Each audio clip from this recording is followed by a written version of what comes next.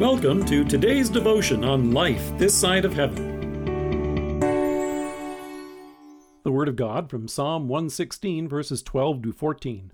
What shall I render to the Lord for all his benefits to me? I will lift up the cup of salvation and call on the name of the Lord. I will pay my vows to the Lord in the presence of all his people. Let me make it up to you. Have you ever shared that phrase with someone? If you have, it's usually because you've done something wrong or failed to do something that you were supposed to do and now you're in the doghouse. If you're hours late for supper, your dinner may be cold, but your spouse may be steaming. In an effort to put things right, you may say, "Let me make it up to you. Let me take you out for dessert." The assumption is that whatever you did that now has you in trouble, it's something that can be easily repaid in some small way or another. And from time to time, we may be tempted to treat God and our debt of sin in much the same trifling manner. So we vow to go to church more, be nicer to old people and children and stuff like that. We may try to repay God in good works, much the same way that we pay the kid next door for raking our leaves, for services rendered. But there's no such misunderstanding in Psalm 116.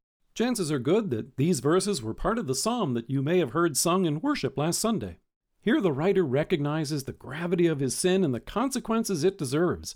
He realizes that it's no trifling matter. As a result, he marvels at the enormity of God's mercy and rescue. He begins this psalm of praise by confessing, "The Lord is gracious and righteous. Our God is full of compassion."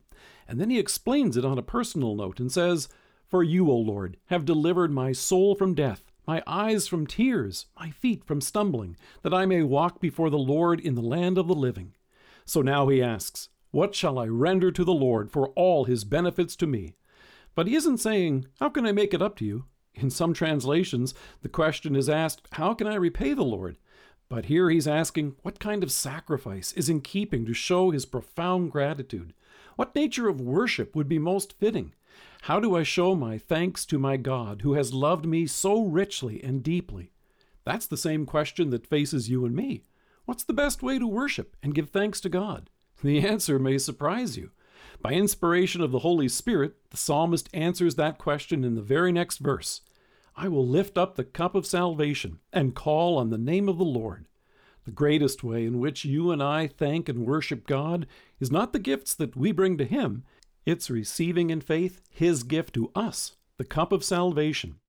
Psalm 116 is part of a larger group of thanksgiving psalms which extend from Psalm 113 to 118. It's known as the Great Hallel, and it was sung at the Passover. And not surprisingly, it's likely the song that Jesus and the disciples sang on the night he instituted the Lord's Supper. Matthew tells us, "When they had sung a hymn, they went out to the Mount of Olives." It's on the cross that Jesus drank the bitter cup of wrath that was poured out for your sins and mine. In fact, it was so terrifying that when Jesus prayed later that evening, he asked, "My Father, if it is possible, may this cup be taken from me. Yet not as I will, but as you will." And in love for you and me, it was God's will. Now in faith, we drink from the cup of salvation which God has given to us in His Son. At the beginning of the psalm, the writer says, "I love the Lord, for He heard my voice. He heard my cry for mercy. Because He turned His ear to me, I will call on Him as long as I live." That's the vow that he refers to in this verse. And he notes that he will do this in the presence of all His people.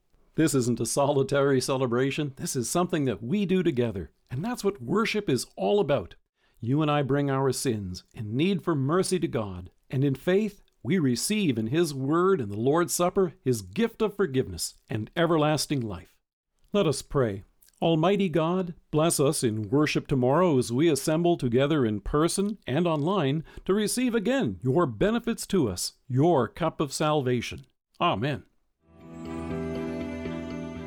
Thank you for joining us. If you're listening to us by podcast or on Alexa, we invite you to browse the resources that are available on our site at lifethissideofheaven.org. God bless you and have a great day.